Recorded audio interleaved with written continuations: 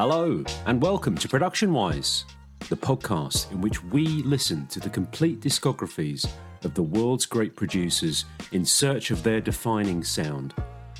I'm one of the people that does that. I'm James. I'm joined by the other person that does that. He's Graham. Hello there, Graham. Hello there. Hi, Graham. Hi. Always nice to say hello twice to Graham. This week is a very exciting episode. I was very much looking forward to recording this one, and the listening did not disappoint. This week we are digging into the first half of the very surprisingly varied discography of the late great pop-punk producing legend Jerry Finn. I don't know about you, Graham. I love Jerry. Do you love Jerry? I love Jerry. Jerry seemed like he was a really lovely chap. What a top fella. That's sort of what this podcast is. It's like a sort of indoctrination system to make me and Graham love people we've never heard of before. We're going to be digging into the first half of his discography in this episode. Now, I say pop-punk king. Obviously, we are going to be dealing with a lot of those great artists that Graham's going to mention in a moment, but there is a little bit more to it with Graham than that. Who are we going to be talking about in this episode here, Graham? We're going to be talking about Rancid, Smoking Popes, Superdrag, and we might even talk about Blink-182. We are. We'll talk about we're going to talk about all three of the albums that Jerry produced, Graham. So don't add a tentative note to that at all, because it's totally unjustified. Yes, we're going to be talking about the three big Blink-182 albums. Neither of us are big Blink-182 fans, but we gave them a fair shake, and I think there was a lot to enjoy, even within a band that we're not huge fans of, I would say, Graham. Yes, I would say that is accurate. Thank you. Thank you for confirming what I said. That means that people can trust what I said. Well, I'm going to stop blathering, Graham, and let people enjoy our exploration of the first half of the discography of Jerry Finn.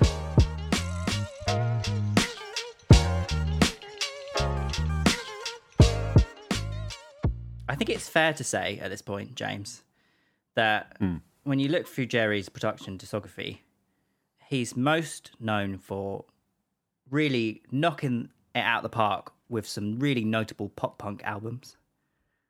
Oh, yeah. Yeah? That's the main... No question about that. Yeah, that's the main sort of genre we'll be covering here. I just want to say before we start, growing up, I did have some pop-punk prejudice. I'm not pleased with myself. It was there. I thought it was lesser. I was a pretentious indie sad boy, and I couldn't get down with the tunes, But having gone through this process, I am now a pop-punk apologist. So, whoa, I'm looking forward to getting into this. Okay, that's interesting to hear. I think you're being a bit harsh on yourself there, Graham, personally. I thought you were a very nice young man when I knew you as a teenager. But yeah, pop punk is the word here. I mean, as well as all the various stuff that was going on in the world in the early 2000s, pop punk was a big one. But I actually think the number of really, really big bands and big albums is quite limited. And I think we, other than perhaps Green Day, we're really going to be covering, I would say, all the big ones. Yeah, pretty much. Man, I think like Green Day, New Found Glory. I can't really think of any other big major bands that we won't be covering in this episode. This is the big stuff we're talking about here. And I mean, I had my problems with pop punk at the time, but I wanted to like it. I wanted to kind of like everything. And I think pop punk was so ubiquitous at the time, as far as big singles and things like that were concerned. Even when the indie boom was going on in the mid 2000s, I did want to get in on it. I just didn't like it. But I did give it a go and tried to make the best of it. I think I got on much better with pop punk, but we'll get into that as we go along. I think I did want to ask you though, Graham, ahead of the stuff that we talk about. Do you think that Jerry Finn is? Obviously people say he's like the king of pop punk. Pop punk is more or less his sound. But do you think he's somewhat dismissed as a pop punk producer. You know, it's like that's all there is to him. No, I think he would be if he'd not worked for some of the artists later on in the production discography that we'll get into. But I think near the end of his career, it sort of widens outside of pop punk a bit. Yeah. I also think that pop punk gets outside of its own genre conventions a little bit. And strangely, there is one pioneering band that really makes that happen. And pioneering is not a word you would use to describe them earlier on in their career, maybe. But again, we'll come to that a little bit later. So Jerry Finn, I think his first major coup in his career was mixing Dookie with Rob Cavallo. He grew sort of close to Rob Cavallo, and he sort of knew him quite well. And I think you mentioned before we started recording that his first album he actually produced was Ill Repute, Big Rusty Balls, in 1993. I didn't listen to this one. Do you have any thoughts on that? Did anything spring out at that time? Yeah, a few. I gave it a cursory listen, and I kind of knew that you might not have been able to find it. So I've not dug into it too much in my re-listening and stuff like that. But this was a pretty good flavour setter. Is that the right word? A flavour setter, a tone setter for where we are at this point in time. It's I think 1994, the same year that Dookie came out. And a pretty key year for this kind of music, and I think for alternative rock in general, particularly in America. And I think what this Ill Repute album says to me is, well, it kind of has all the key elements there before they're that well established.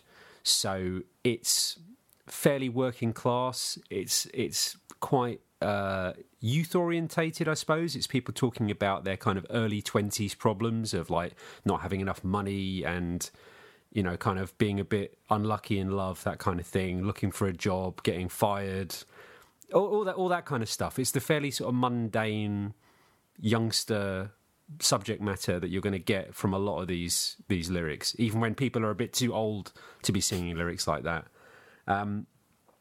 And what you do have as well is that very bright, punchy, buoyant, light, crunchy. It's like a lovely sort of pastry I'm describing here, really, that you get from a lot of Jerry Finn albums, and we'll see it kind of done better as time goes on. You know, this isn't like a brilliant singer, for example, but these are tunes. The thing is with this early pop punk as well, is it doesn't really, like I say, it doesn't really have those genre conventions just yet. So it's more or less a mixture of like melodic hardcore punk and alt rock, rather than it being that real Tom DeLonge, Blink-182, Sum 41 sound that we come to later on. This sounds a little bit more grown up than some of the pop punk or detractors of pop punk might level at it, I would say. So his first proper album that we're going to dig into now is About Time, which was recorded in 1995 by Pennywise. And it was produced under the watchful eye of Epitaph founder and Bad Religion guitarist Brett Gurewitz. And I think... Sorry, that's not his name. No? What's his name? Sorry. No, I mean, like, you know, those are the letters in his name, but Go on. You Brett Gurewitz. Yeah, Gurewitz, Gruism, Gruey. Sorry, I'll call him Brett. Brett, the lovely Brett. And I think, you know, Jerry had a nice relationship going with Epitaph for the next couple of recordings. Have you ever listened to Pennywise before? No, I mean, I've heard them. You know, they're the kind of band that you hear around. And when I looked up the music video for, I think it was Every Single Day, or one of the tunes on this album, I looked up the music video last night, and it actually was familiar. I remember this kid like skateboarding around and looking through the record shop, and his dad telling him, "Don't drink milk out of the carton." That's quite fun. But I don't think really Pennywise, at least by the time I was getting into music in the early 2000s, I don't think Pennywise had much profile here in the UK. I think they're much more of an American band as you know, as far as like popular notoriety is concerned. Have you ever had much experience with Pennywise? No, I've never ever heard of them before. Never heard of them. Wow. Okay. Yeah. Cool. So what did you think? I think for me, I could instantly hear there was something different from when you put on a sort of punk album of that time. There's definitely a quality here that is missing in some other albums I've heard from that time. I think the good thing that we get from Pennywise is they're definitely, you can tell they've got a bit more of a hardcore background. So whereas that Ill Repute album was, it's very kind of alt rock flavored with a bit of a pop punk twist to it. This is very much melodic, hooky, chorus driven hardcore. So what we get from Brett is a really nice crunch. Like you get all the palm muted guitars coming in, the super fast chugging. Some of it is actually quite blistering, particularly near the end of the album.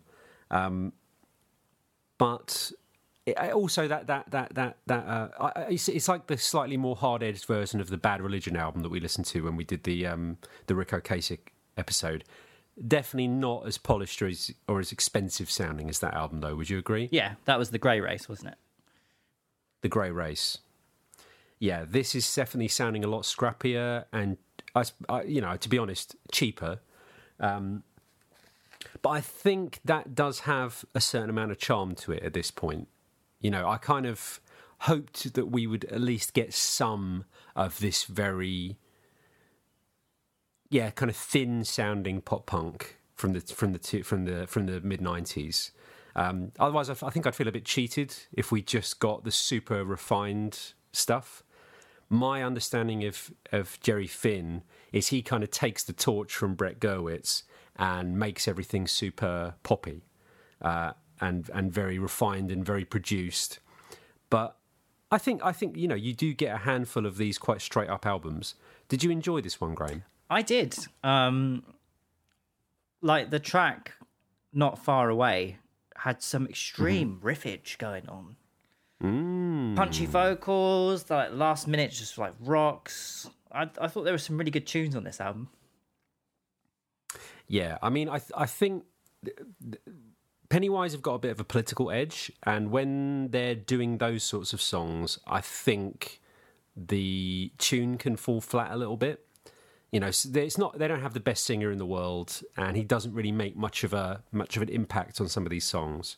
But when it feels a bit more personal, and when he's talking about, you know, his own empowerment and his own life and kind of doing what he wants to do, there's a bit more to it. I thought the song "Searching" was great, and was just a real feel-good tune. Tonight I will rage against the forces of fate. You better get out of my way, he said. And I think about half the songs on this album, he said, "You better get out of my way." Very impatient man. I thought he's a very impatient man. I can relate, man. I can really relate, particularly during COVID. Yeah, and in fact, some of the choruses, when he kind of got into the groove a little bit and focused more on the melody, they really, really took off. There were some songs that I would probably listen to outside of the context of this podcast, I would say. Do you think there were any sort of production precedents set on this one, though, Graham? I think it's the start of these nice warm guitars that we're going to hear more and more of, and the way he's working with amps and things, and he's clearly starting to build up his own private guitar collection and stuff, which I hear he sort of carted around.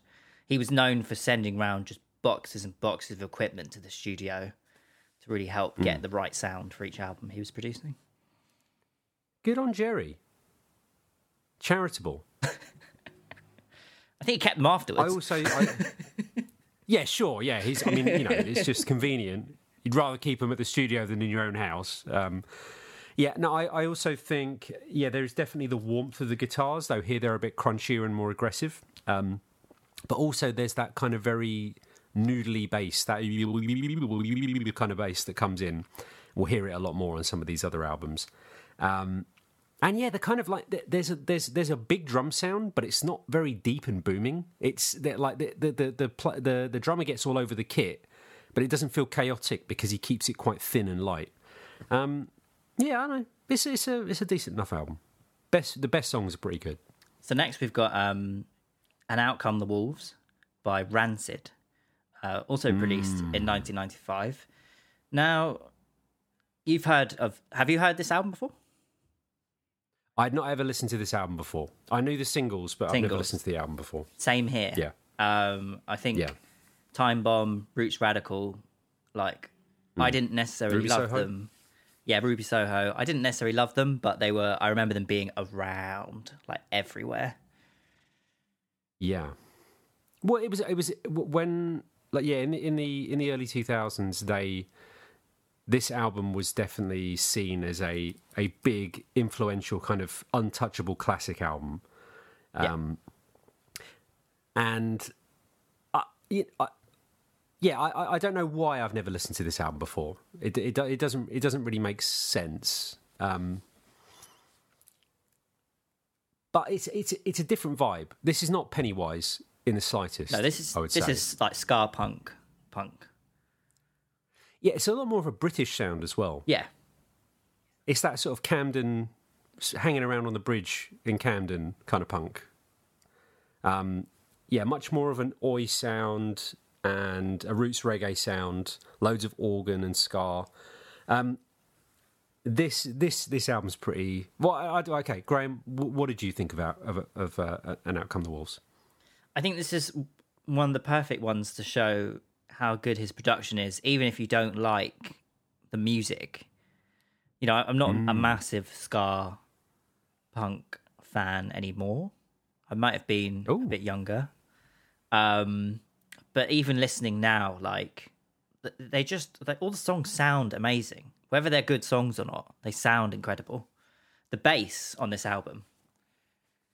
Yeah, well, the thing, I think the bass playing on this album is really excellent. There's a few instances of really good bass solos as well, and the noodly, wriggly, wiggly sound that you get all over Jerry Finn albums, and I suppose probably generally 90s punk albums all the time, is very, very prominent on this album. But I would say the biggest strength this has going for it is the vocal trade-off between Lars Frederiksen and Tim Armstrong. They're just constantly tag teaming in and out, changing roles constantly. One of them will be doing backing vocals while the other one's doing the verse. Then the person doing backing vocals is the one to sing the chorus, and they just kind of swap back and forth. And it gives it this really celebratory, exciting, unpredictable feeling to it, where you just feel like the hooks and the point of the song and what is good about the song is just popping up and changing position constantly. I just found this song to be a real rush of excitement the whole time. It seemed very happy to be itself, this album. You know what I mean? There's not a bad mood moment on this album at all. You know what I mean? It's just so happy. They're all the songs are about friendship and brotherhood and all this stuff, all the good punk stuff, I don't know. Did you? This doesn't look like it lifted your spirits, Graham. This album? No, I mean it put me in a good mood. Yeah, I just it's just not my thing. But it's not your thing. I love Roots Radical. I love them name checking all the reggae and stuff they were into and sort of paying service to that. Time Bomb is a classic song. That's the one. Yeah. If you ever go to a rock club, you're bound to hear that at least once. Or normally, when you go to see certain bands, that'll be played beforehand. To rile the crowd up while you're waiting for the support act. I really liked Lock, Step and Gone. That was kind of like a Clash song.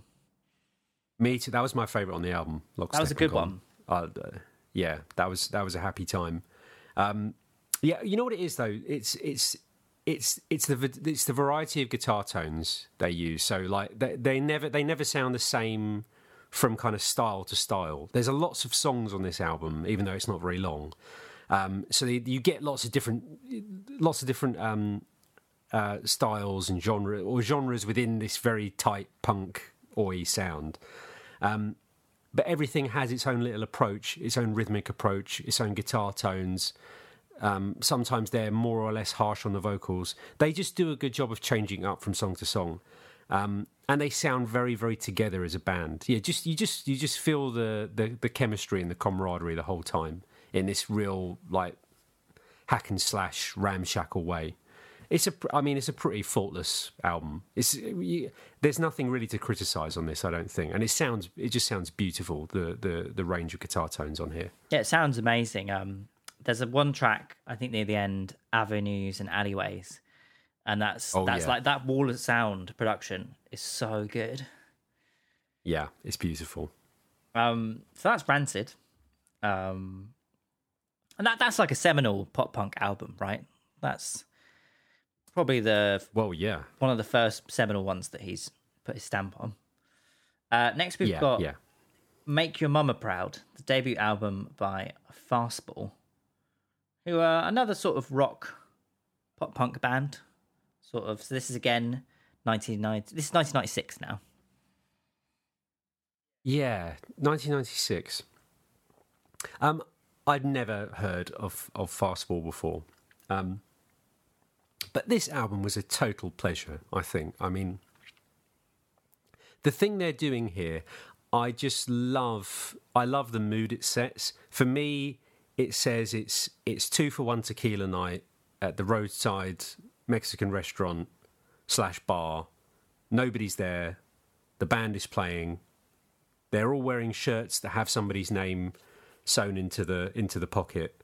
They're all fat. They've all got sideburns.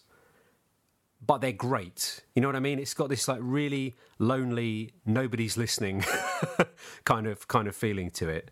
Did you enjoy this one? I did. I think it's quite an underrated album. I think after they released this, they all had to go back to like their day jobs because it just didn't work. And then they released their second album, All the Pain Money Can Buy, and that had like loads of singles. But I had a quick listen to that album, and that album is more sort of like alt rocky, sort of radio friendly. But I prefer this stuff. This is like, I think it's Jerry's production. It just sounds so fat. It's got some fat beats. Some fat beats, yeah. I don't know if I agree with you on the fat beats, Graham, but well, at this point in time, the two big influences I can hear on this album and a handful of the albums we'll talk about in this little set is Green Day and Nirvana. Yeah. And I suppose those really were the two big influential bands of the era. But yeah, there's a certain sluggish, sort of steady Nirvana quality to a lot of the rhythms and melodies used here. With the just like glorious, boisterous, larger than life Green Day sound from Dookie, and I suppose Nimrod as well, even though Nimrod wasn't yet out. But what I loved about this was, while it is a kind of you can call this a punk album really, but there's no noise or unpleasantness to it at all. Everything is totally clear and clean without being massively polished and poppy.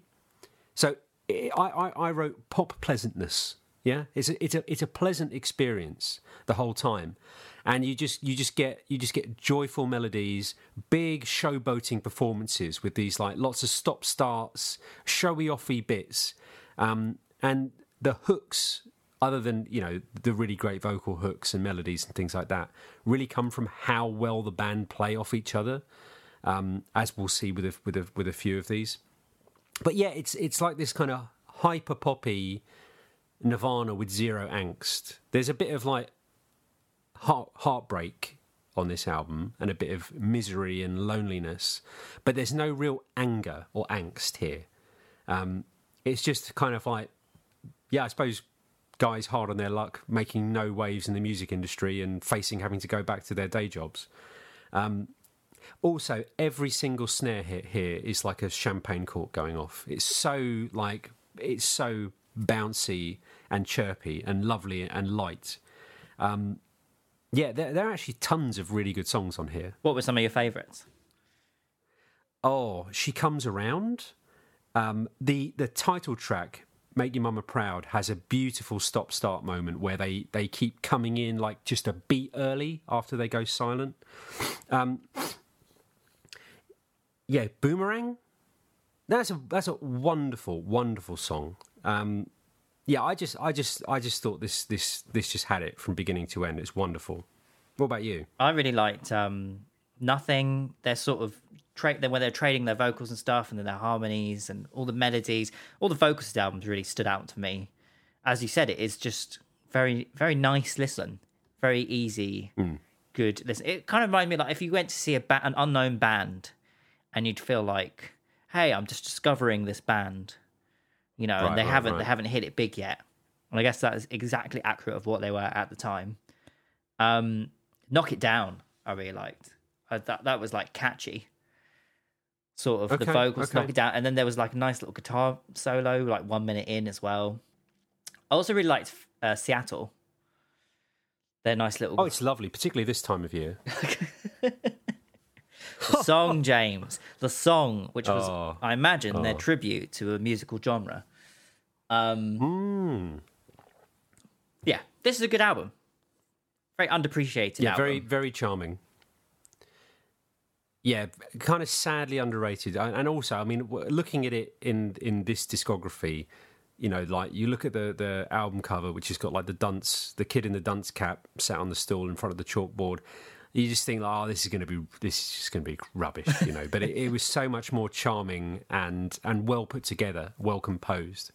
I think so many of these bands here, you're working with really great songs. And that goes a long way.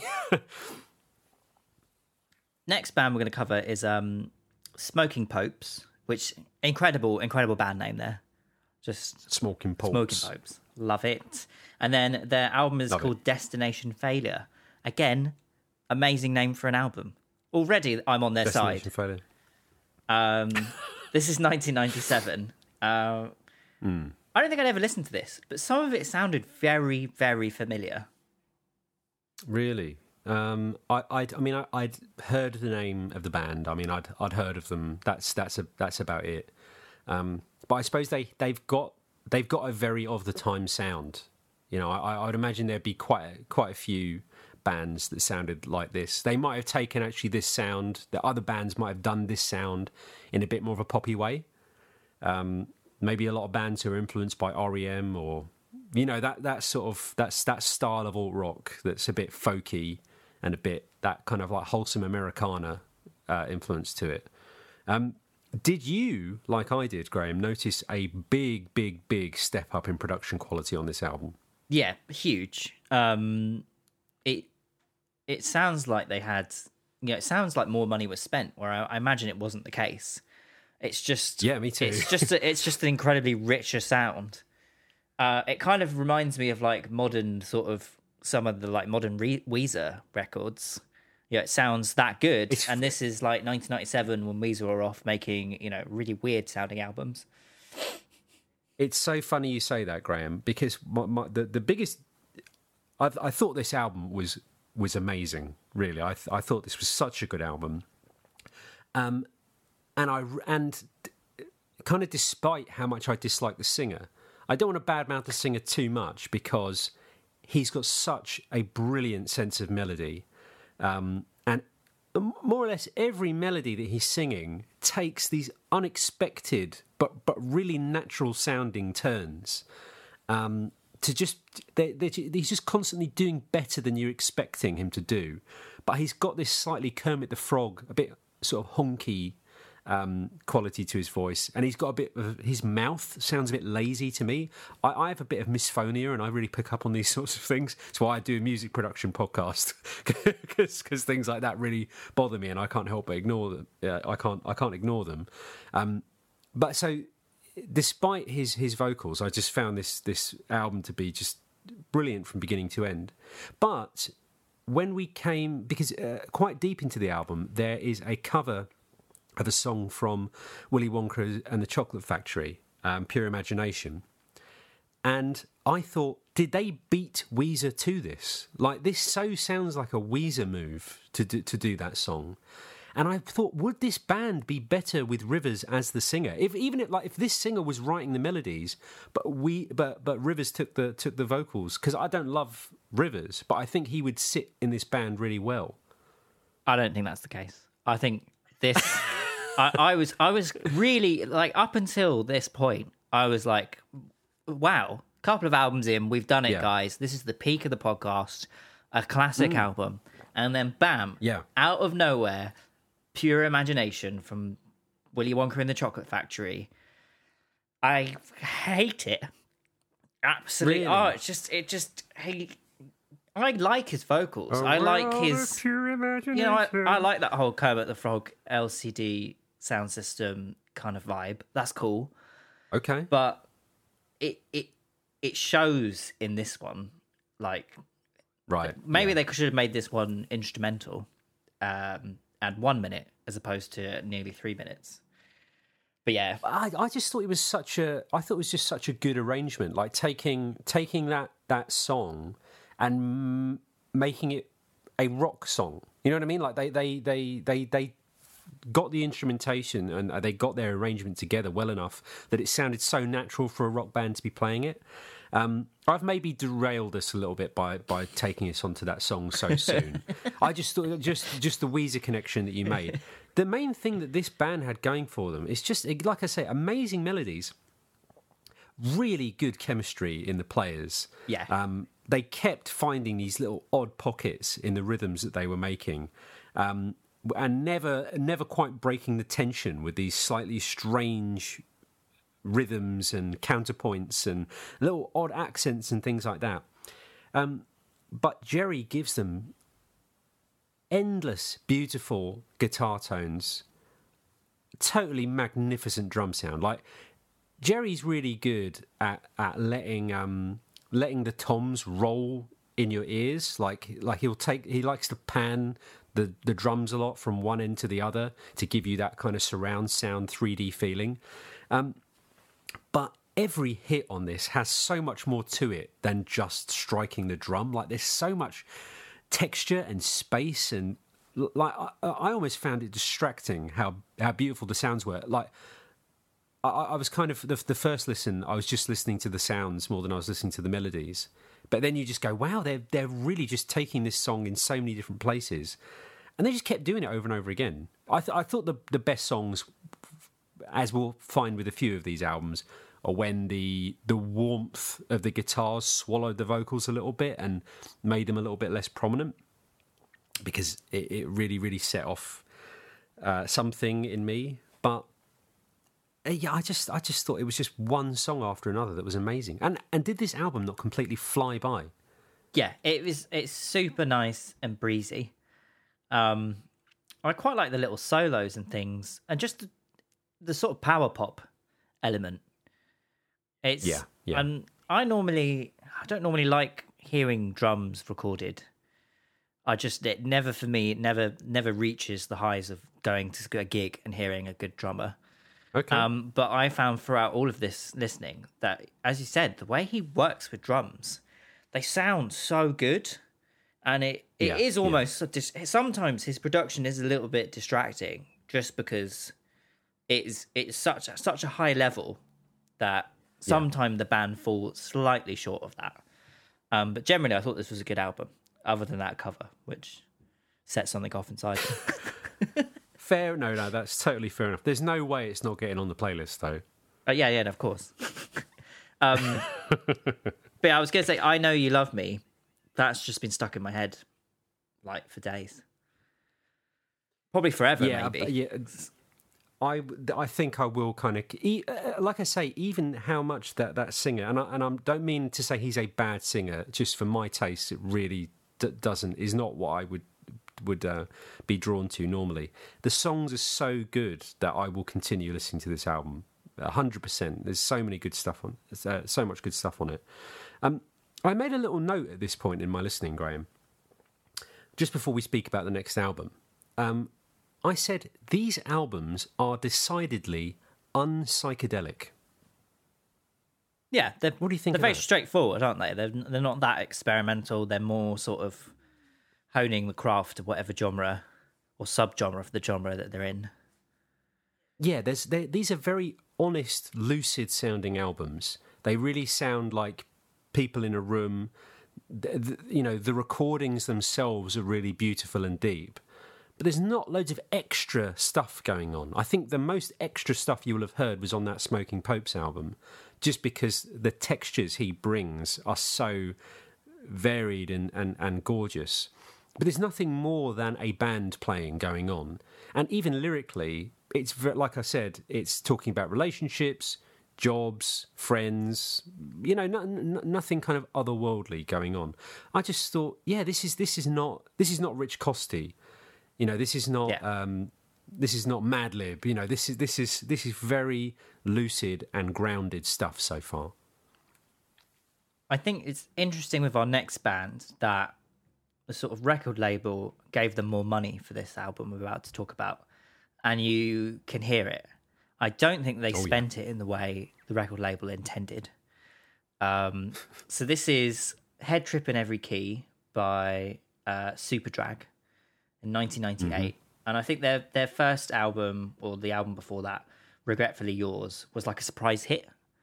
So I think the label were like, okay, we'll give you loads of money, we'll give you this cool producer, and we want you to make some radio hits. And I think they were like, we're never going to get this money again. Let's just do as much as we can. Do the things we've always wanted to do.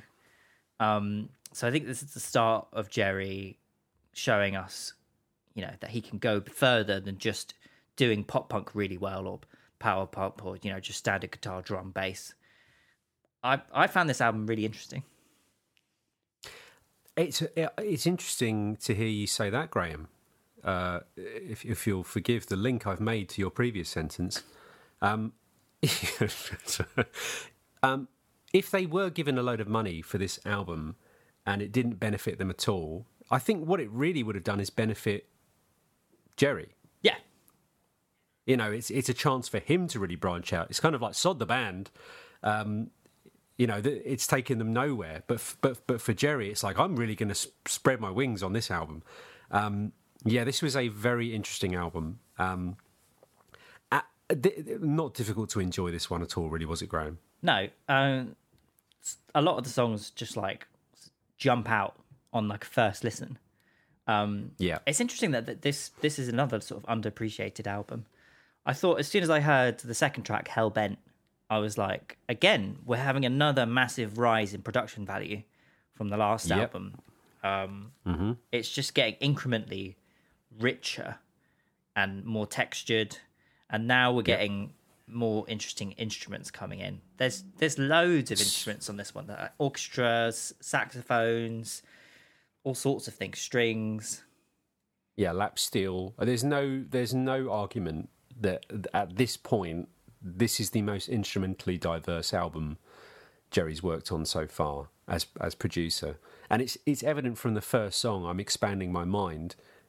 We still have these increasingly beautiful drums and deep tones and things like that, but this is like a folky country song, really, with a bit of an alt rock influence. And I just really couldn't believe what I was hearing at this stage. I really was not expecting to hear these albums in this discography. I just thought we'd get pop punk from beginning to end with increasing production value. But the genre shift here is really shocking. There's still definitely, on the rocky moments, you couldn't really call it pop punk or punk or anything like that. It's definitely the big Nirvana influence is still there, particularly with the melodies and the rhythms. But again, I mean, this was just like massive. Did you feel as well there was a big shift from track to track with the tone and genre? Never really stuck in one place, this album, though it did have a pretty consistent sound. Yeah, it was jumping all over the place, and the only really straightforward sort of song was Do the Vampire, I guess. Was like their sort of straightforward, rocky, poppy hit. And the rest all just went everywhere. I've thought Mr. Underground was really cool. Yeah, that was their big angry song about the bloody radio, all the rubbish on the radio. But I suppose that's the kind of heavy song, quote unquote heavy song on the album. But they did it without just, they didn't just like turn up the overdrive on the guitars and make it used loads of squodgy synth sounds, and it just did that in a very interesting way. And actually I thought it built up to quite a nice guitar racket at the end, a decent guitar freak out as it sped up and sped up and sped up. Did you notice a bit of a Beatles influence on this album as well? Yeah, I sort of Beatles when they were exploring like all the different sort of psychedelic elements, especially with like the sitar and stuff like that. Oh, sorry, you know what? You'll have to forgive me. Me talking about the Super Heavy song there, I was talking about Bankrupt Vibration. Ah, the one before. That's me being wrong. Oh, yeah, Mr. Underground was the big sort of orchestral tune. Yes, that's what I thought was very Beatles. It had really George Martin sounding brass on it. You know, when he gets that just very parpy, bold brass, you know, kind of like Good Morning or what, you know, that kind of, it had the very Salvation Army sounding George Martin brass on it, which I thought was really nice. Yeah, what about that last track as well? The big long sitar, Eleanor Rigby. There was all sorts of stuff going on there. The Art of Dying, yeah, that was pretty wild. Yes. Again, I'm kind of like surprised. I get it. People probably weren't expecting this, so it didn't sell well, and they got dropped by their label after it and stuff. But this is like a classic album, really, right? Yeah, you got to listen to this album. This is another one. Like the melodies didn't move me as much as the Smoking Popes album, but I definitely get on with this singer a lot better, and the variety of instruments used here, and just the diversity from track to track is just, again, a 50-minute album. I got to the last track and I was like, what? Is that the whole album? You know, so many of these albums just flew by. They're such effortless listens, but they're so rewarding and dense with ideas and performances. Just brilliant. So we're going to talk now about a band that Jerry is sort of synonymous about. He was described as, you know, the fourth member, essentially, once he started working with them. You may not know them. It's a little band known as Blink-182. That's Graham playing things down again, like he did on the Nigel Godrich episode. Clever. Wily old Graham. So, yeah, are you a Blink fan? Are you a 182er, as they don't say?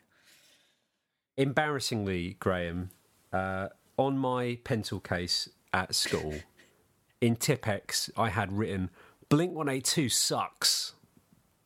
Oh, yeah? Interesting. Maybe that's why we were friends. Yeah. Maybe that's why we were friends, yeah. Now, don't let that lead you to believe that I had great taste in music, because I absolutely didn't. You know, no, I had a lot of bands written on my pencil case, and without "suck" written after them, and they were not good bands. So you know, it doesn't reflect well on me at all. That. But I've never really been able to get on with Blink-182, and I've really tried over the years. You know, we're going to talk about 3 Blink-182 albums here, and save one of them, I know these songs really well. I know these albums really well. I've clearly listened to them a lot because everything was really familiar to me, which says to me that I've definitely tried with Blink-182. Like I said, I want to be involved. I want to like this stuff if it's going to be all over the place. But maybe we'll get to what I struggle with when it comes to Blink-182. What about you, Graham? You don't strike me as a Blink-182 fan. No, I just remember it being so popular. Everyone loved them, and I remember being quite pretentious and thinking, you know, just because their early albums were quite jokey.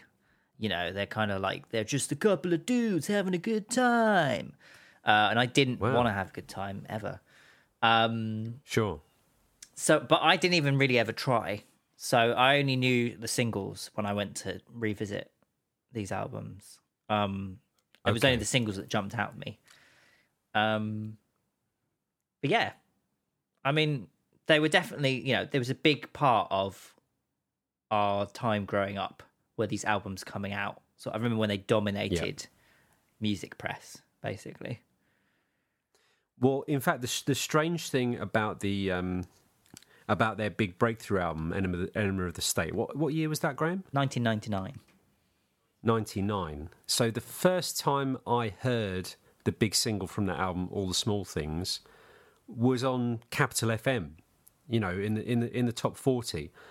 So in 1999, I was 11 and wasn't into music. So anything I heard of music would be on Top of the Pops or on the radio. So my first introduction to Blink-182 was as a top 40 pop band, really, and that's kind of how they broke through. I don't so I have no relationship with Blink-182 as just another band at all. They've always been very, very big with huge pop success, I think. Yeah. I think it's interesting that this is the first album that Travis Barker joins the band. I would say he is the unsung hero of this band. I think he's the very sung hero of this band. I think he's the overly sung hero of this band, personally. So what? So you were listening to this, really enjoying Travis? Yeah, and after this, everything he was in has been a part of. I could always kind of hear him, but I've always enjoyed his drumming.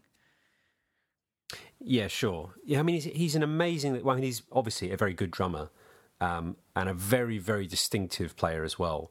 But it's kind of mad that Travis Barker is on these albums. And I know what you mean by unsung hero. I do think they're very lucky to have him. I think he's a real find as a musician. He's like, you want to join our band? Fine, yeah, please do. Yeah, don't let us stop you from doing that. Because it's like having Ben Collar from Converge or Brian Dayler from Mastodon in your pop punk band, because he's just an insane animalistic drummer, and I think sometimes to a detriment, like it might harm his grooves and his groove playing every now and again. But every single one of these tracks is just splashed with these tricky trick shot drum fills and loads of play with the cymbals, and it just kind of never stops, the kind of madness of his playing. And also over the course of we're going to talk about lots of Blink-182 affiliated projects, and he's on all of them, I think. His playing definitely changes as well with the times, and I think possibly his playing and his taste in music influences Blink-182's sound and aesthetic quite a bit. But we're getting ahead of ourselves there. What do you think of Enema of the State, Graham? What do you think this says about Jerry, I suppose? This is Jerry really coming in and taking them to the next level, sort of, you know. That I think after this album, they were just like huge. And I don't think they would have achieved that without him coming in and making those guitars and that bass just sound so big. I think I always thought pop punk is quite sort of a small sound, sort of that. Yep.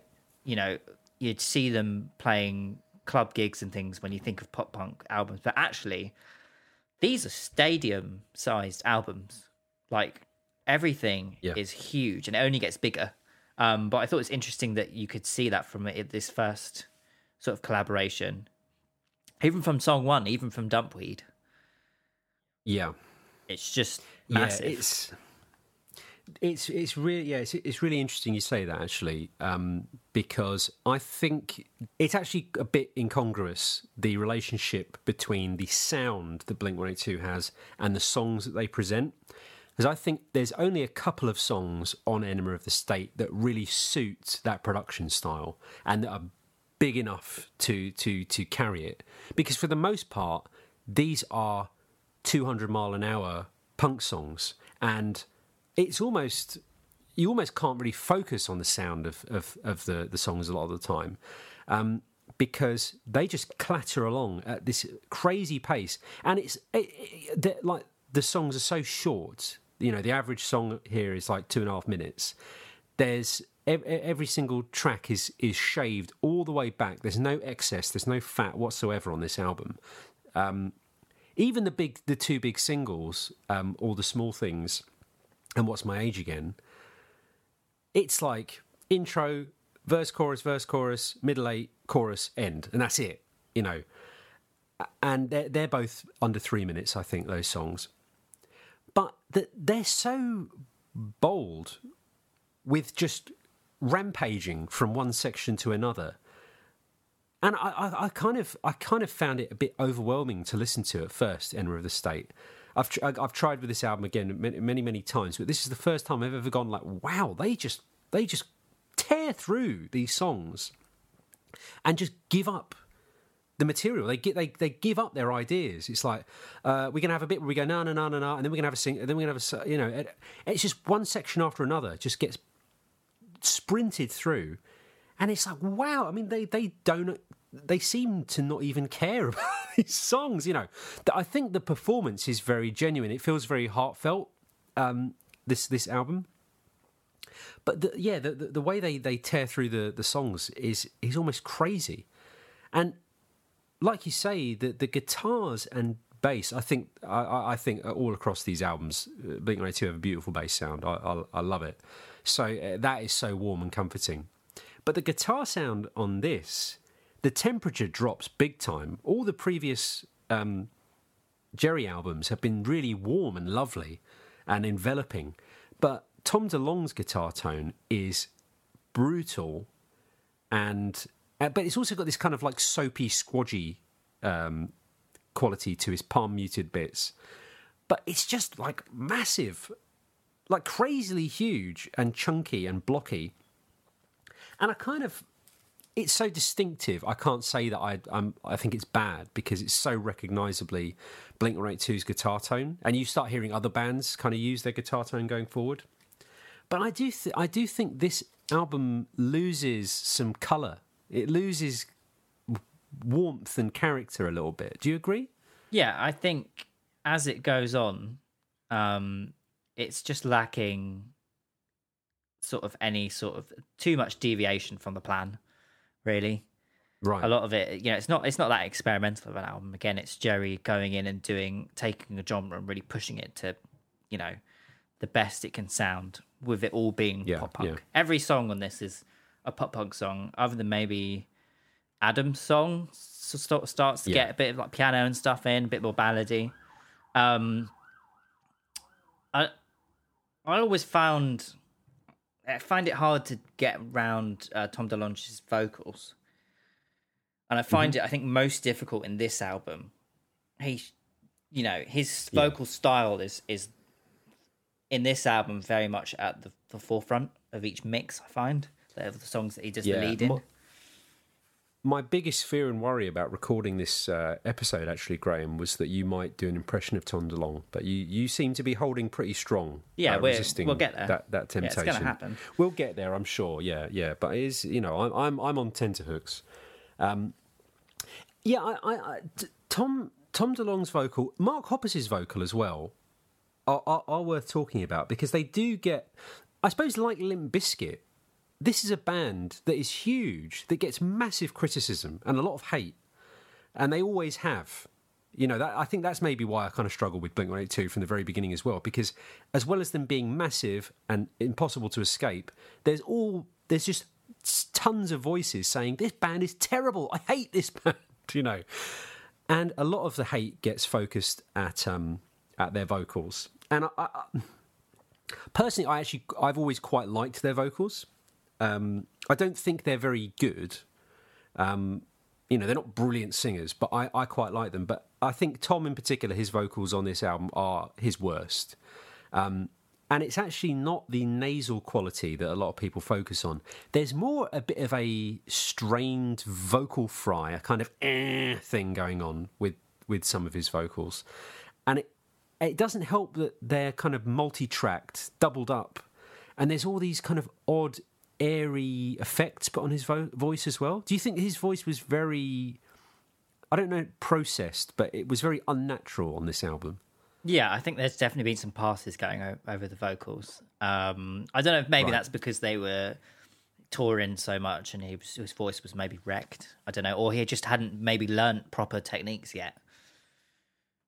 Yeah, he might not be doing his voice any favours with the way he's singing. But I do kind of think the odd sound of his voice, it does fit the general sort of fairly clinical airiness of this album.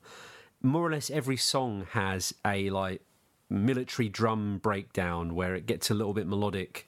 And there's kind of like, again, I kind of think just like pointless textureless synths and things like that. A lot of the songs will end on this kind of like, oh, there was a synth playing that's kind of lingering around after the song.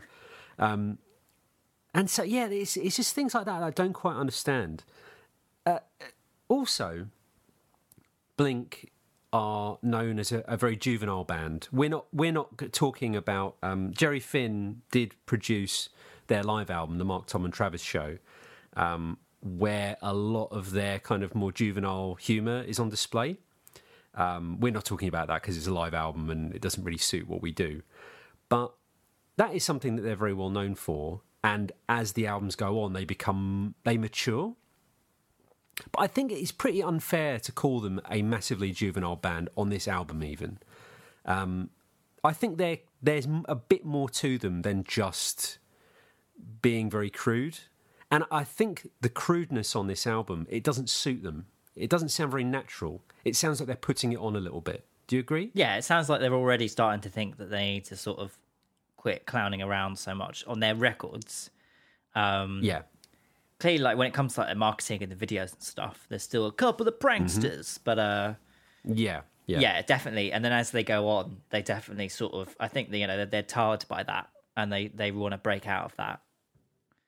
Yeah. I think it's a bit of a shame that I think it's they could have, because what it ultimately leads to is them dumping the pop punk sound, and if they don't like it, they don't like it. That's fine. But I think they almost get confused between they start to equate their juvenile aspects of their music with the pop punk sound. And so they get rid of both of them. You know what I mean? And so they end up making this totally new sound that's very earnest. And maybe they could have just been a less crude pop punk band. I don't know. But maybe we'll come to that. What about, Graham, the two big tracks on this album? What's My Age Again and All the Small Things? Yeah, they're both just classic songs. I like how All the Small Things is kind of like an ode to the Ramones, that kind of quick, kind of punky 70s beat kind of going on. Yeah. Yeah. I mean, it's just quite a straightforward album, really. There isn't that much to say about it other than it's good. They were really good at what they were doing. They were like, yeah, and that's because they were so sort of joking around about it and so young. People did sort of say, "Oh, this band doesn't deserve all its success, and they're not real musicians and stuff." But they're all pretty incredible on this. And as songwriters, they do really have it, and I think, like, I've never loved All the Small Things, but it's an amazing song. Yes, and I think it's kind of made its point before the first verse even starts. That intro is just so great. But I do think What's My Age Again? I think that song is just amazing. I just think it's one of the most. I think it's a really beautiful guitar song. Honestly, there's nothing to it. It's a very simple song. But I just think it can actually get me a bit choked up if I'm in the wrong mood. I think there's something so I don't know. It makes me really miss big guitar pop songs. You know, where big songs in the charts would have a massive guitar hook, and I think obviously we've heard that riff in so many different ways through so many different songs over the years. I just think they do it so well. I think it's a magnificent song, a really, really special moment. Did any of the tracks that sort of album tracks jump out at you as interesting, or? Don't Leave Me, I think, is a pretty great song. It's a great Mark Hoppus vocal. I suppose Anthem was pretty great, but a lot of the stuff I just texturally don't get on with this album at all. I find it to be very, very washed out and clinical and cold. What about you? I really quite liked Aliens Exist. Yeah, Thanks, Tom. They do. He's confirmed that now. Yep. And Dysentery Gary, I also quite like. Yeah, okay. That was fun. Graham's very juvenile, so yeah, super juvenile guy. And the party song as well, because the party song was just pretty straightforward. I liked the little before he had to do these like 100-mile-an-hour vocals, and they do a pretty good job of making a joke out of the little breaks between verses and things like that. They'll have these little kind of moments before it kicks into the super fast beat. Yeah, I mean it's good. I actually think the songs are better than the sound of this album. Yeah, fair enough. What did you think of the next album, Take Off Your Pants and Jacket, in terms of production wise? Yeah. So I always remember this as being the much better album, and being a lot more credible as well. And I suppose in a way it is. I do think the production is better on this album. It's a bit they're doing so many different things. I think they're not quite given credit for how much maturing they do on this album. It's obviously like it's got some classic pop punk songs on it, but it's way less of a pop punk mood on this one. I think there's not nearly as many pop punk tricks that they're doing, and they're definitely not munching through the songs at 1,000 miles an hour like they do on Enema of the State. It is slightly better songwriting, I think, but I think this has got less of a brutal, overly huge, colourless sound. There is a bit more warmth to it. What about you, Graham?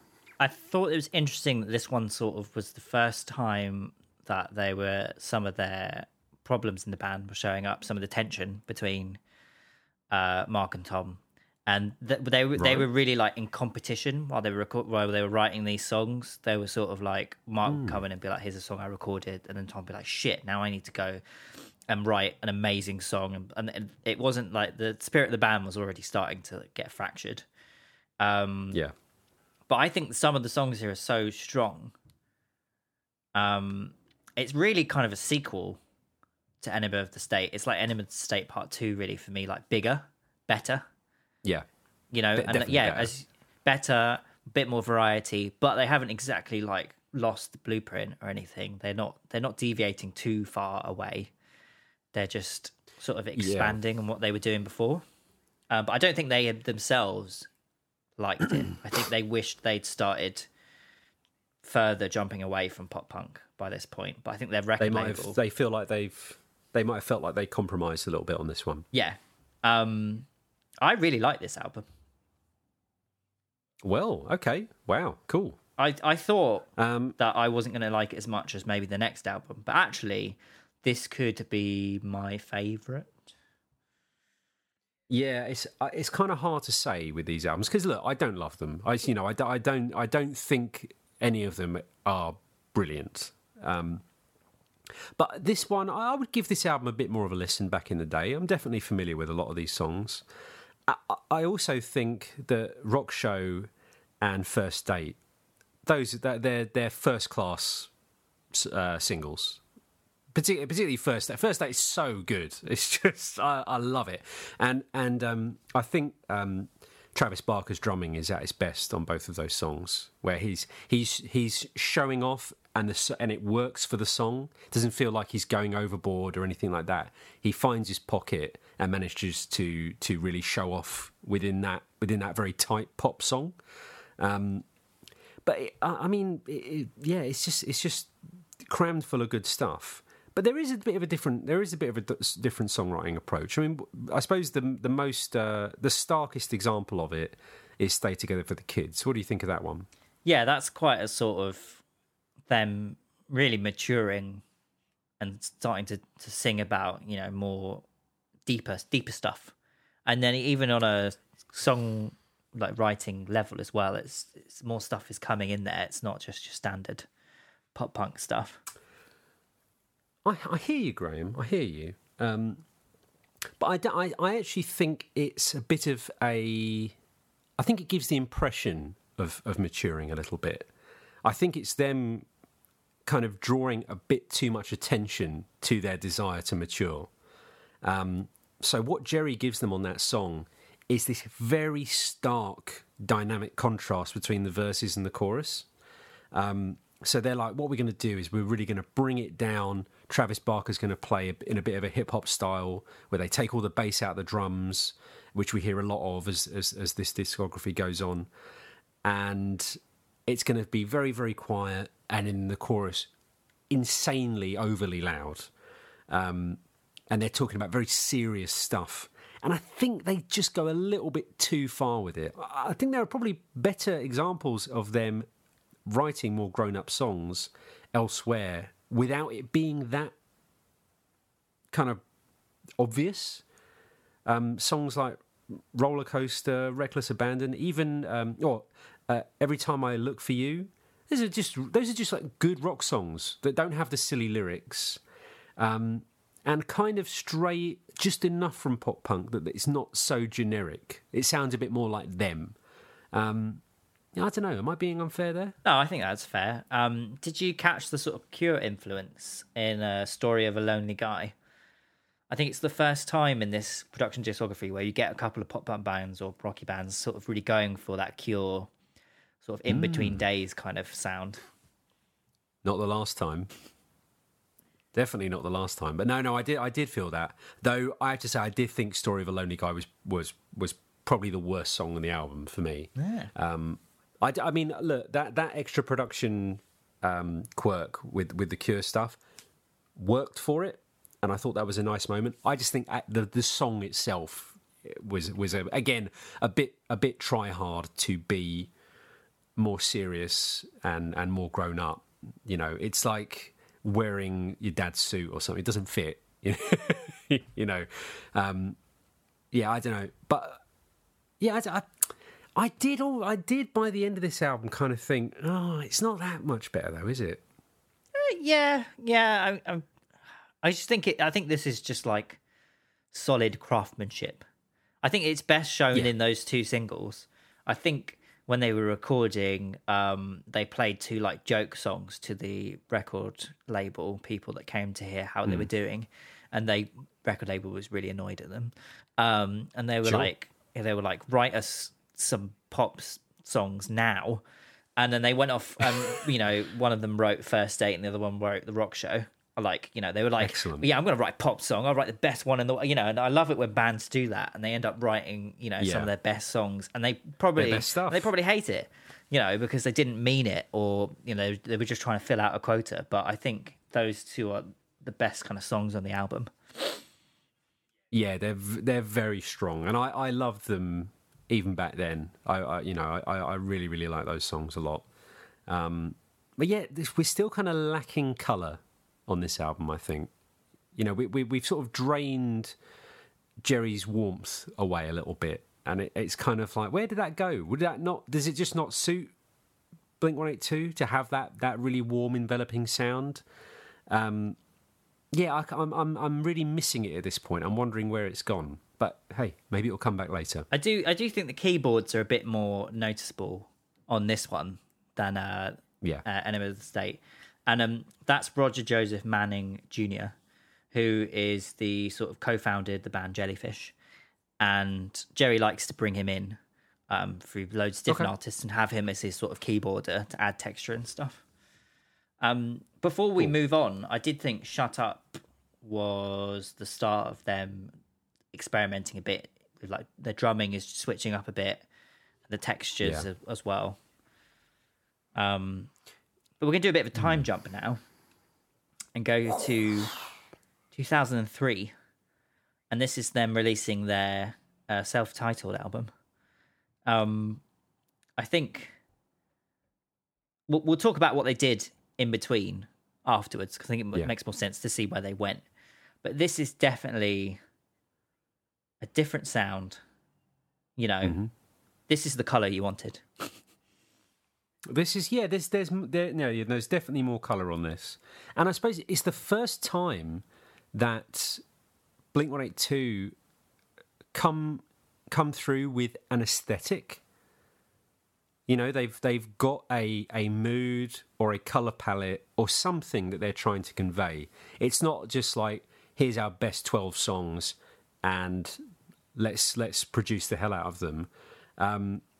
You can definitely tell they're trying to convey a mood, and there's just a bit more to invest in on this album. I think I'm not necessarily saying it's 1,000 times better, but it's about more than just the songs, I suppose, on this album. Do you think so? Yeah, I think this album is them also trying to prove that they are credible songwriters and musicians in their own right. And I think, just like before, when we said that about Superdrag, head trip in every key, you know, it working well for Jerry. I think this works really well for Jerry as well, showing you know, his production in such a good light. Yeah, well, you can see he's really, really working on this album, and really helping them to put these songs together. Because these songs definitely sound constructed. A lot of the time, they're quite reliant on the production, and they're kind of definitely enhanced by the production. I suppose, like that, the Dave Navarro album we were talking about on the Rich Costey episode. This album is very produced. There is a lot of production on it. There's lots of sounds and things going on, and odd moments, and field recordings, and voices, and backwards bits, and bass drops, and just a ton of stuff going on. But yeah, it's kind of, you know, beyond Mark and Tom mellowing out a little bit, and definitely taking a bit of a different songwriting approach, more or less cutting out the pop punk altogether here. Jerry holds the songs together, and Travis really influences the texture and the mood of these songs. Do you think so? Like, it's really weird how much the drums come into play to establish the aesthetic of this album. I think when Travis joined the band, he was the first one to say, look, we need to switch this up and start changing tempos, if that's okay. And they were like, yeah, sure, man, whatever. So I think, you know, as each album goes on, he becomes more of a sort of creative sort of force in, you know, maybe they've written the songs, but then he'll come in and sort of choose, you know, a particular tempo and way and beat to sort of push it further. So yeah, this is this feels like, you know, this is the album where you can be like, whoa, he is just as much, if anything, more important than those two. Yeah. I couldn't say that he's a big songwriting presence on this album, but he definitely brings a huge amount to the sound of it. Yeah. And just the texture and the feel of it. Because I think, you know, everybody always goes on about how much Travis Barker likes hip hop, and it's like, I'm sure he does, but you do feel a bit of a hip hop influence here, and they build a lot of these songs through percussion and beats and rhythms. It's the first time you really hear songs that groove out, that are really just based around a groove. There's a song featuring a vocal from Robert Smith from The Cure. All of this. And it's actually, so what was it called? All of this. Yes. And there's a great transition from the previous song, Easy Target, which I thought was one of the better rock songs on the album. The riff in it devolves and changes texture, and there's a really great transition from that into this. So it's, you know, nicely sequenced and well put together. But beyond it being like, oh wow, a Robert Smith vocal, that is really a mood song, and it is really based around a groove and just kind of like vibes out on a feeling more than anything else. It's not like the catchiest track on the album, but he's one of the better ones that you just feel them getting into it. You feel there might, there's a bit of an atmosphere in the studio for once, maybe. Yeah, I think it's interesting with that one as well that they sort of sent the music over to him and they were worried that he was going to say no. They thought almost he definitely would not be interested.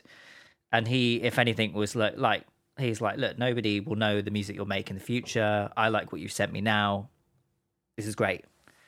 And I think it sort of gave them this confidence of, yeah, we're on the right path. We're not always going to be known as these silly guys. Dickheads. I think we just need to talk about the best song of all time. Oh, well, okay. Yeah. So we're talking about a different album then? No, we're talking about probably the best rock single released in the last 20 years. And that's I Miss You. Right. I thought you might be saying that. Yep. I would, we've all got our different tastes, but I think it's definitely near the top, that track. It really is one of the better. It's one of the tracks from that time, from back in 2003. It's quite a thing to see them pulling it off as well as they do. Where are you? And I'm so sorry. I cannot sleep. Yeah. I cannot dream tonight. Love it. Edit point. Yeah. Yeah, I'll edit it back in. I'll do it twice. Loop it, mate. Yeah. That's a weird song, and I think that was the first single. It might have been the second single, but I remember that coming out. Second single. And being sort of like, oh, they want to try something else. Yeah. And fair play to them. It's such a good pop tune. It's so different. You've got that weird little marching drum beat. You've got it's very sort of upfront bass. I think the production on that is incredible. Oh yeah, it's a real construction. It's put together so perfectly. Even and it's where they work their vocal relationship really well. When I say I like Mark Hoppus's vocals, it's when he comes in with those much lower, deeper tones. There's something so nice and warm about it, and Blink-182 really needs that warmth and pleasantness.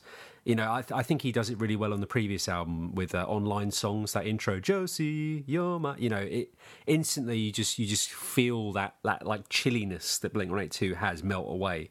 And when he comes in as the counterpoint vocal on the chorus here, it sounds so great, and it's very musical. You know what I mean? That they really use it as an element of the song. It's bigger than just them having this song idea. It really makes the track work well. And yeah, I mean, you mentioned the drum sound. Travis hitting really, really lightly with the brushes on the drums. This song just dances around so pleasantly. There's so many elements to it that just jump around and give it energy without it being this very busy sounding song. Such a simple song, really, I suppose. I mean, I'm not a songwriter. I'm guessing if it's written by Tom DeLonge and Mark Hoppus, it's a fairly simple song.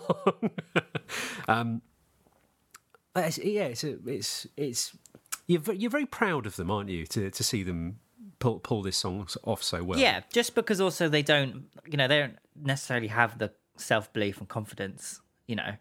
I think they believed what the people critics were saying about them and stuff. So it's nice to see them really strike out and try something. It's funny to see it happen in such a big scale, like just the amount of money that was behind them. I think they were one of the biggest rock bands, of their time, really. So they pumped so much money into this album and promoting it, and sort of they tried to make it a real event. Well, it was a big deal at the time, and that money you're talking about, I Miss You, is where you can really hear it. It's the way that when they bring in the little string section, it's marvelous, really. The lead single for this album was Feeling This. Do you remember that coming out? Yeah, I do. Apparently it's got flanged drums. I don't know what that means. I just wrote it down as a little note. It's that thing where it's like you feel like the drums, the bass on it gets turned up as they come along. Yeah. It sounds like they're kind of like playing in a tunnel for a little bit. And I suppose that is what that kind of says is, here's our like fun pop song that isn't about first date or whatever. It doesn't have like a silly subject matter to it. It's about conceivably just being in love with someone and wanting to have fun or whatever they're talking about on this. Their lyrics start to become a bit vague at this point. But also, it's a very produced song. There's lots of stuff going on with the sounds, the way it's mic'd up. They've got that bit, Faith felt short this time. Smile fades in the summer. There's that bit where Tom is mic'd from really far away and he's really shouting it out to this mic that's on the other side of the room, and you can hear the drums are really unrefined at that point. There's just loads of stuff. It's a very kind of spazzy, all over the place song, while being a pretty well put together song. It kind of says a lot about this album in a very short amount of time as this opening statement out there in the world.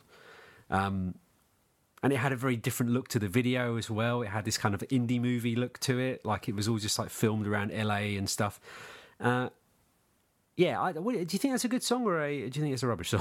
No, I think it's testament to that song that like it's in my head now. As soon as you say it, I've got that bass ringing through, that bass line, and sort of the chorus going through, and yeah, it's a good song. I thought Obvious, the next song in the album, was quite interesting. It just being kind of like post-hardcore. It gave me a bit of a nu metal feeling, actually. I thought that opening riff could be like a poppier Stained riff, really.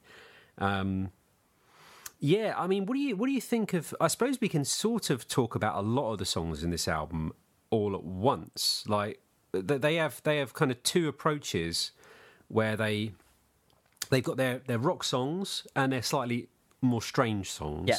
What do you think of their upbeat, loud rock approach on this album?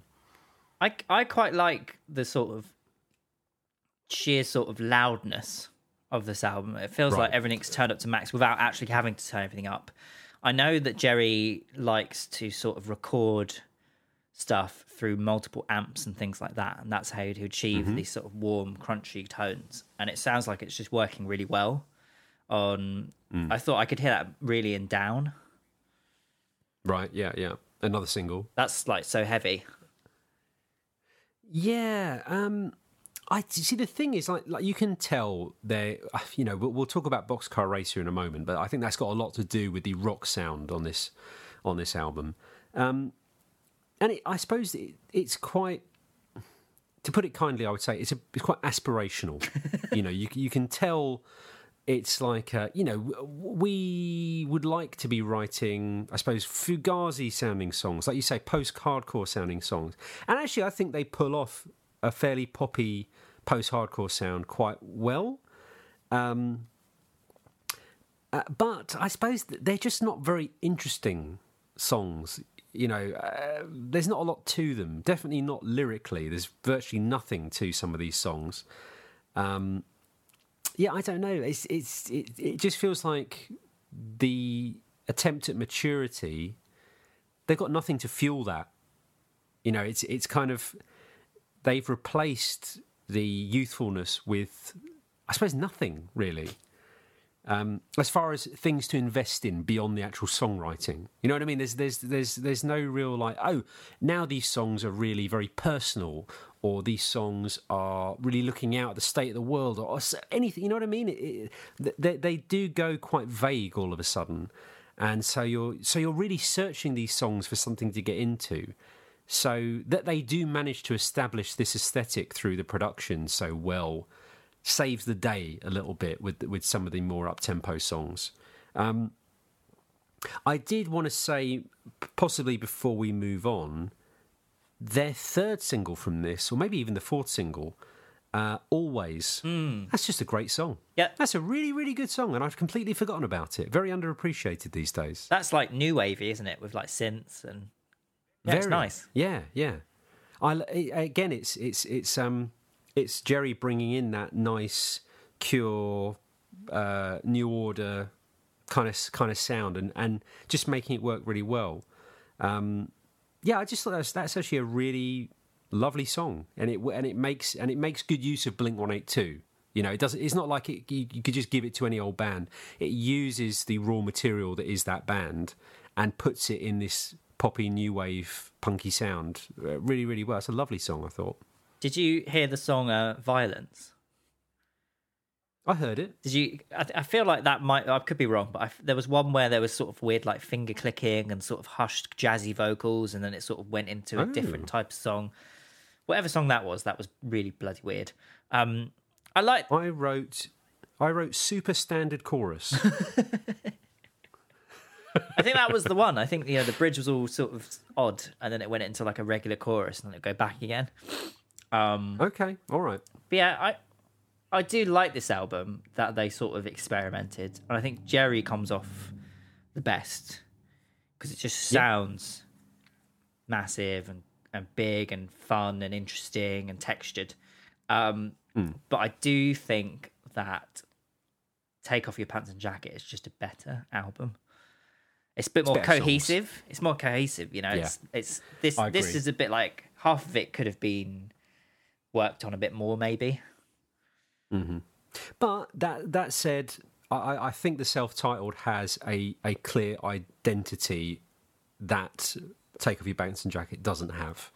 That sounds a bit like all there is to it is good songs. Yeah. Whereas the self-titled has that colour to it, and that something you can see and get into.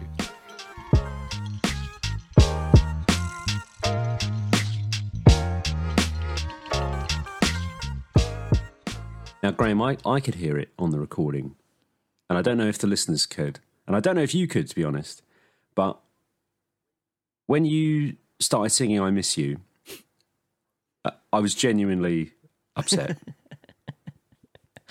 I was very disappointed. It's the main thing. As soon as we got into doing this episode, doing the listening for it, and I knew that we were going to be doing that album, I'm pretty sure I've never heard you sing that before. There's no reason for me to think that you would sing that on the podcast. But as soon as we decided to do Jerry Finn, I was like, Graham, there is no chance that Graham will not sing that in that Blink-182 voice. I don't know why I came to, but I was completely right. You did it the first opportunity. Yeah, I mean, it's really hard not to do it again. So, I won't. But yeah. So yeah, I'm tempting fate. But this time I know you're not going to do it. I've just got that feeling. It's too early in the morning. It's too early in the morning for that. I have missed Graham though. Yes, thank you very much, Jerry Finn. That was sort of like the 90s into the early 2000s, wasn't it? That was. I mean, what a glorious time that is for pop punk. I mean, that's really the era. What what was nice about Jerry as well? You know, he is known as Mr. Pop Punk, but it's some choice cuts. You know what I mean? It's a few lesser known albums that sort of develop the sound. Then he's got that handful of really defining albums. Without it feeling like he's the pop punk factory, you know what I mean? Graham knows what I mean. Graham knows exactly what I'm talking about. Is there anything you carried on listening to? I wouldn't imagine so. I actually did listen to Fastball, Make Your Mama Proud, quite a few times. I really like that album. That's a really good album. Yeah, it's very good. Yeah, there's something about just like the honesty of those albums there. They're just so straightforward and simple and beautiful. Yeah, love them. Obviously, that's part one. We're going to come back with part two of the discography for Jerry. There's a lot left to talk about, even though there's not a huge amount left of his career, unfortunately. So next week is an excellent episode with some key albums discussed. If you want to hear that episode, I would recommend subscribing to our podcast production-wise. You can find us wherever you would reasonably be able to expect to find a podcast and subscribe to it. There's also other ways to keep in touch with us, Graham. What are the best ways to do that? Hit us up on Instagram. You can find us at ProductionWisePod. And yeah, likewise, give us a like, give us a follow, go for it. Please like us. And you can also find us on Spotify. Now, why do people want to find us on Spotify, James? I didn't really hear what you said there, Graham, but I assumed you said something about Spotify. So I'm going to fill in the gap, and say that you should look us up on Spotify, because each episode that we put out is accompanied by an excellent and extensive Spotify playlist. It explores the far reaches and depths of our producers' discographies. Jerry Finn is no exception, and I would say this is one of the better ones. I mean, I'm only saying that because it's the one we're talking about this week, but it's good. Give it a listen. It's great, and it must be like 9 hours long. It's huge. it's got to be. Also, do us a favour. Do listen to the podcast, obviously, but it would be nice if you would give us a positive review of some sort. That'd be nice. Nice to read. It's nice to read. The only one I can find is that my brother-in-law wrote, and he said it's actually very nice. He said we're sort of top blokes. We know our stuff. That's the sort of thing. It doesn't need to be any more imaginative than that. That'll do. That'll do my ego the world of good. Okay, I'm going to stop effing about. We will see you next week for part 2 of Jerry Finn. Have a lovely week. See you next Tuesday. Have a good one. Take care, Graham. Bye. Bye. I miss you already. Bye.